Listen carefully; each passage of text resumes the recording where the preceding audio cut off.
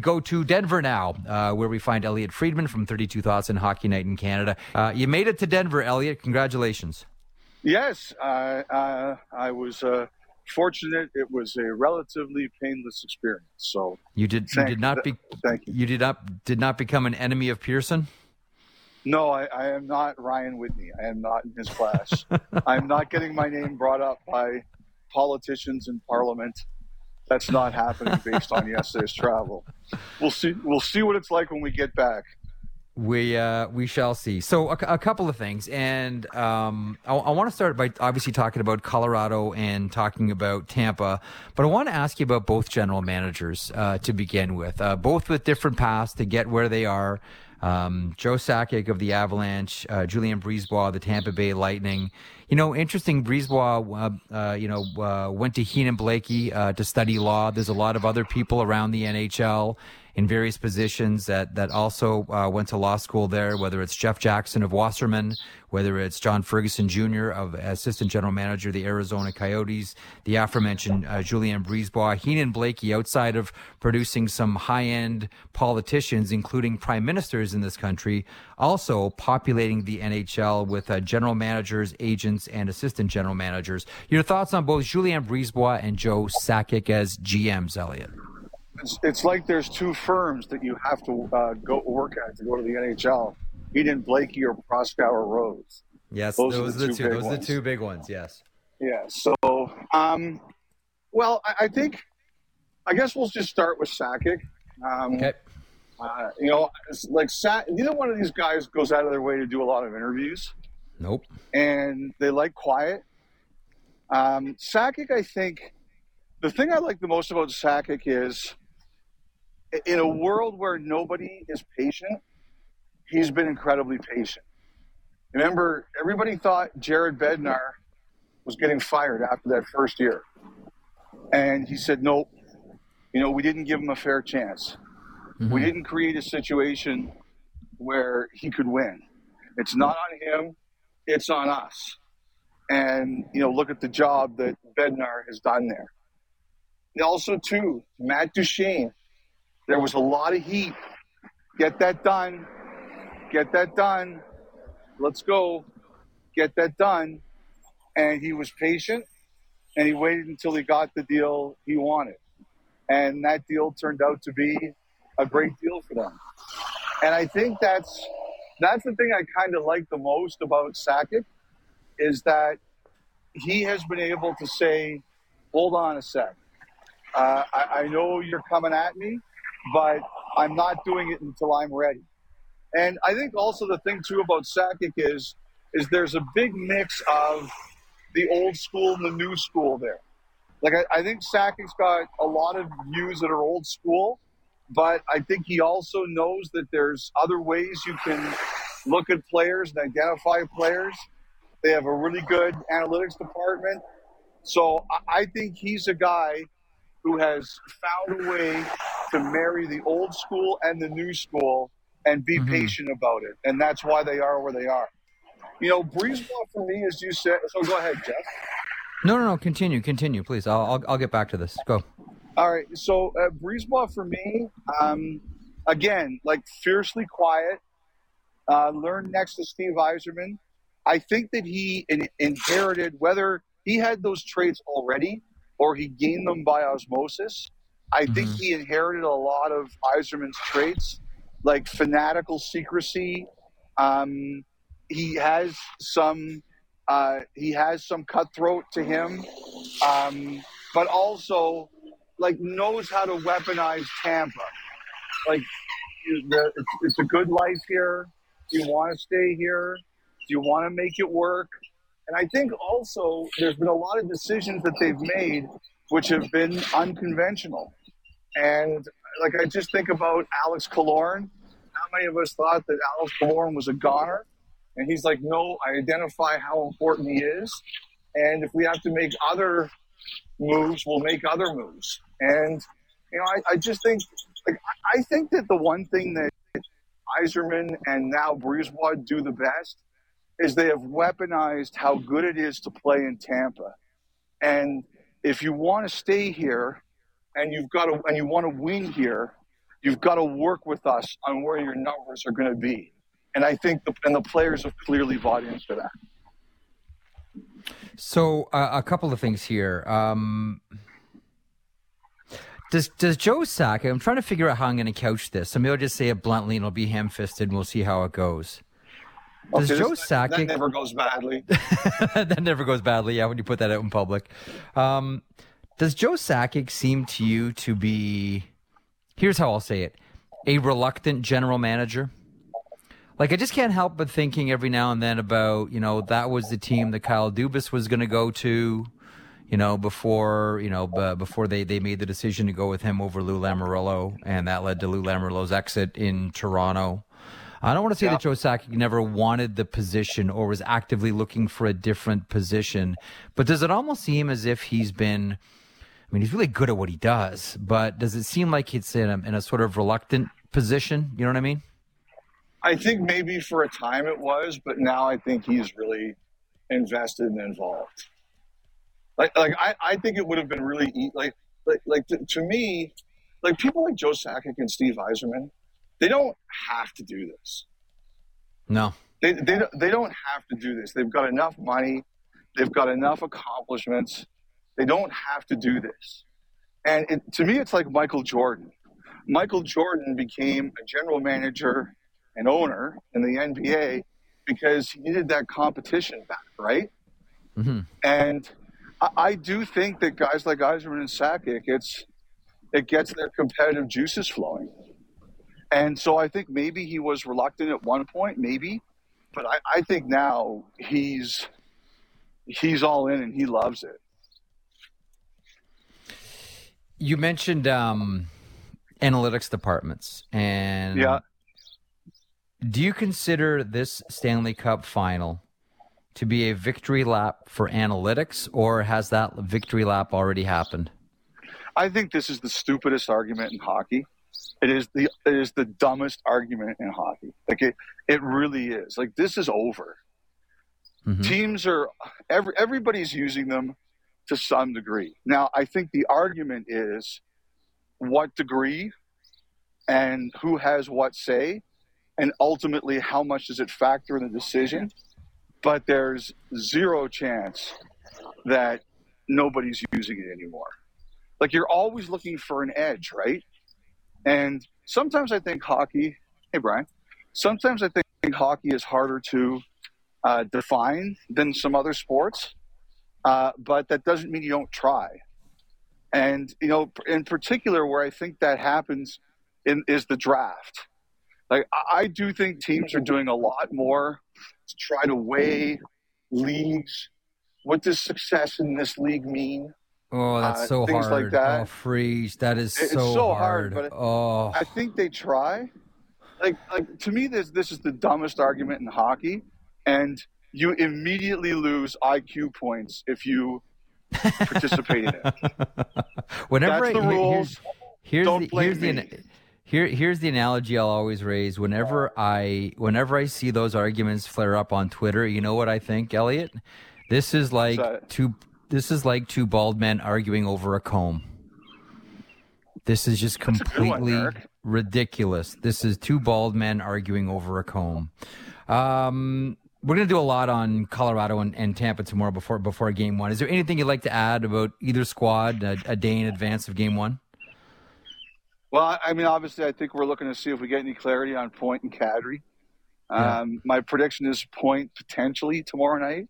And Kadri, I think Kadri middle of the series. That's my guess. Not basing it on any fact, but just my guess. Okay, we'll park that. Game 1 is tomorrow. A couple of other things. Did you see the – and I know why they did it, and I'm falling right in the trap, and I've tried to grab the cheese from the trap, and now I'm caught because here I go, Elliot. Did you see the Little Brown Jug Brewing Company out of Manitoba? Yeah, someone told me about it this morning. I saw one of our camera people, John Einerson, and he was telling me about it because he's a Winnipeg guy. So, for those that don't know, this brewing company has offered Barry Trotz free beer for life if he takes the Winnipeg Jets job. You have a thought on whether Barry Trotz gets free beer for life? My initial reaction to this is, if he doesn't take it, can I have it? That's my initial reaction. Take the beat reporter gig in Winnipeg, and you get beer for life. Okay, I'll take it. Beer for life is enough to tempt me. I still think, sorry, I almost let a car back into me while I was doing this Heads interview. up. I'm sure people are incredibly disappointed I was paying less attention. I still think it might be a little bit too early. I kind of thought middle of this week. I had some people tell me middle to late this week. I had some people tell me it might end up being a little later. I think one of the things that is part of the whole Trotz package is what happens after he's done coaching. Do we get it? Does this become a situation where the team that he goes to says, okay, when you're done coaching, you transition to a management spot with us? And I think that's a factor in some of these conversations. So I'm also curious to see if Boston, which now has an opening, is part of this too with him. I'm still trying to figure that out. So I still don't think we're there yet. Like I said, I kind of hope middle to end of this week, but someone said to me it might not be that quick. And what someone else said to me was they think that one of the questions here is going to be what's his post-coaching future in whatever organization he goes to. Okay. I'm going to take a wild swing. Okay. Just like a wild, I'm just going to close my eyes and I'm going to swing at something here. On the podcast, we talked about the San Jose Sharks and their search for a general manager. And we know about the San Jose Sharks. They're very much like I'm told a couple of things. One, expect an outside the box hire. And also I'm told they want someone that addresses their issues with long-term contracts. It sounds like, even though they just did another long-term one here with Tomas Hertl, it sounds like they want to move away from that because probably they feel like they've been locked in, whether it's Vlasic and Karlsson and Burns are the obvious ones, maybe Logan Couture in a minor key as well. Is there, because I often, like you do, think of Barry Trotz as a manager. I also think of Paul Maurice as a manager one day, but that's for another story. Is there any chance, because if we think it's going to be a first-year general manager, that doesn't mean that person doesn't have experience. Would that name shock you tied into San Jose for their manager? No, I can't prove it's there. Like I don't know that, but Jeff, it's as you know, your ideas are 1 or 10 on the spectrum. Either they're really good ideas or they're horrendously terrible ideas. There's no in between. Yeah. That's a good thought. Like I don't know if it's true, but it makes sense. Like I told you, I think, and I think you're right that they're looking at some unique things there. There's no question about it. I think they've got some. I think they've got some unique ideas, but I do agree. But I do agree that they're looking at some people. Like I said, I heard there's only like maybe 1 or 2 people on their list of 12 who had prior management experience. So he does kind of fit. There's no question about that. Before you came on, I was talking about just sort of, offering up flowers and congratulations to a number of junior hockey teams that have made their way to the Memorial Cup, most notably Shawinigan, who beat Charlottetown, and we wonder about Jim Halton, the head coach of the Charlottetown Islanders, whether it's a pro team next for him. He's been, 2 years in a row, the coach of the year. The Oil Kings beat the Seattle Thunderbirds last night. We know that's a totally stacked team, whether it's Caden Dooley, who was a WHL playoff MVP, Jake Neighbors and Dylan Gunther and Luke Prokop and Sebastian Cossa, etc. And there's a Game 7 on Wednesday between Windsor and Hamilton. And we've talked about Windsor with their head coach, Mark Savard, and what could be next for him. Wyatt Johnson, we think, will be given every opportunity to make the Dallas Stars next season. I wonder about the same thing with Maverick Bourque and Shawinigan. But when it comes to Hamilton, we know that Mason McTavish is going to be on, the Anaheim Ducks next season. I think that's a pretty obvious one, specifically now that Ryan Getzlaf is gone. But I wonder about Jay McKee, their head coach, and I wonder about Steve Staios, their general manager and minority owner of that team. I don't know how much longer they are both for the OHL. And listen, we don't have any landing places for any of them, but can you, because you always wonder, okay, who are the next ones? Who's coming? Some people out of the American Hockey League. Well, what about Junior? I wonder about McKeon. I've wondered about him going back to when he was an assistant coach with Erie. McDavid is there, and Strome is there, and DeBrincat, and Travis Dermott, etc.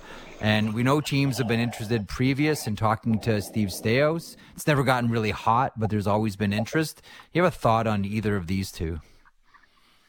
Well, first of all, we should also mention Steve Staios' son, Hunter. I think he's going to get an NHL free agent deal. I wouldn't be surprised if he's somewhere next year. At least maybe not in the NHL, but as part of an American Hockey League of an NHL team. So I think that's going to happen too. I do believe that Jay McKee is going to be on some radars here and there. I do think that's going to happen. I think that's going to occur. I wouldn't be surprised if he gets an interview here and there. Steve Staios is an interesting one. I've always wondered about two teams with him in particular, Montreal and Edmonton. And Montreal, he's got tie-ins from his days with the Andlauer family, which is a minority owner of the team. Edmonton, I think he played there. He played a lot of his career there. I do think the day is going to come when Staios is in the NHL and working his way up somewhere. And those are the two teams I've kind of looked at and wondered. I am just looking up the stats here because you mentioned Steve Staios' kid, Nathan Staios, 66 points in 59 games. I got his name wrong. Sorry about that, Nathan. I'm not known for my accuracy. What did you say? I think I said his name was Hunter. Oh, okay. No, yeah. Nathan Staios, 66 points in 59 games, 5'10", 178 pounds. Not drafted, but someone. Yeah, you're right, Fried. Someone will sign this kid. OHL Defenseman of the Year. OHL Defenseman of the Year. And I have heard that there is interest in him. Like it's not like we're throwing a name out there that it's not going to happen. I have heard that there are teams looking at signing. Right before you came on, I mentioned the Final Four in the American Hockey League. It's the Wolves, the Heat, the Springfield Thunderbirds, and the Laval Titans. And I was making the point about Joel Hofer with Springfield, who has this sparkling .947 save percentage. Teams have come calling before. Whenever you're talking trade with the St. Louis Blues, it's like, okay, well, if it's not going to be a first-round pick, can it be Joel Hofer involved in a package? Caden Primo's playing great for Laval. Dustin Wolf is playing great for Stockton. He's got a .927. Caden Primo has a .937. But, Hofer is shining with a .947 save percentage. And listen, no matter what happens with Ville Husso, and maybe he decides to, test the market and go for maybe greener pastures, the St. Louis Blues team is kind of set in net here for each. They are. They're going to be set for a long time. I still wonder, remember how much we were talking in January, February about Husso and the Oilers? Yes. I just wonder if that one kicks up again in the offseason. I think the Oilers are preparing for the possibility of a future without Mike Smith, whether it's retirement or it's LTIR. Mm-hmm. And in that situation, it says to me that you've got Skinner and you've got someone else, and then so who's the someone else? And one of the things we talked about a while ago was how we believe the Oilers had interest in Husso, and I wonder if that's going to kick up again. The other thing about Husso is, or just the Oilers is, like I said, I think we're all waiting for kind of clarity on the direction that the organization is going to go, like in terms of front office hiring, getting Jay Woodcroft done, which I expect to happen. But Husso is another one I have on my notes about the Oilers, because it certainly sounds to me like they are preparing that whether it's retirement or health, Smith may not is trending to not being back. Really quickly, a little bit later on in the program, an hour or two, I'm going to talk to Scott Morrison about his latest book, 1972, the series that changed hockey forever. So stay tuned for ScoMo. And I was mentioning it's a perfect day to have Scott on today. Al Morganti wins the Elmer Ferguson, Bill Clement the Foster Hewitt. Do you have a thought on either of these two gentlemen, Elliot? Either Al Morganti, we've read forever, and Bill Clement. I mean, geez, as a player and then as a broadcaster, what a marvelous career. Yeah, Bill Clement, like the other thing too is like those were, when I started, like those guys were big guys. Oh, and they always always treated me really well. It's so funny. You always hear like Philadelphia, a tough city. Like the fans are tough, the media is tough, the players are tough. So I remember when I was meeting some of these guys for the first time as media, I was like, okay, like be prepared for these guys to all be jerks. And they were great guys. Like Al Morganti, great guy. Bill Clement, great guy. I remember, the other thing I remember of Bill Clement is he's a big badminton guy. He called badminton for NBC at the Olympics. And one year for CBC, I did badminton. And so we had a conversation about it. And it was just funny. Like, it was like, here's this guy who was a really good player and really good broadcaster. And now I'm talking to him about badminton. Like, just two really good guys. And I think like that's what I like the most is that they were always friendly and always encouraging to young people just starting out. You know who was a high-end, I try to tie this back into hockey here. You know who was like a super high-end badminton player? Like, I don't know if it ever came down to like, okay, you got to make the decision. You're going to choose one or the other. What's it going to be? Devin Setaguchi. Really? Was an elite. Whenever I hear badminton, because my brain always goes to hockey, it always goes right to Devin Setaguchi. That was one of the off-season sports he used to train in. I guess it's like quick reaction time, obviously, for a sport like that. But yeah, Devin Setaguchi, high-end badminton player. I am not making that up, Freege. That is 100% legit. And I think we've all played badminton in our backyard or at the park, but like Setaguchi played it like on the legit. Want to end on a sad note. Did I just tell you one other badminton story for you for a quick second? Yeah, of course. Apparently, there was a practical joke played on Jarmo Kekalainen once that he could never beat Pierre Dorion in badminton because Pierre Dorion was a Canadian-ranked top badminton player, and it drove Kekalainen crazy. And he tried to set up a match against Dorion, but they always came up with excuses for why he couldn't play. Yeah, I heard this story once, and I kind of checked it, and I was told it was true. That Kekalainen, who's famously competitive, could not believe that Dorion could beat him in badminton, and I asked about it, and people were kind of laughing. Yeah, they said they used to drive Kekalainen crazy with it. Who came up with that one? Who bubbled that one up? Nobody told me who the initial idea came from, but apparently this was a thing that used to happen in like Ottawa meetings when they all, if I'm remembering correctly, it was in the Ottawa meetings where they worked together, and but like people told me it was a hilarious story that Kekalainen was like, no way I can take you, but they would always find reasons to avoid setting up a match, which only made him even crazier.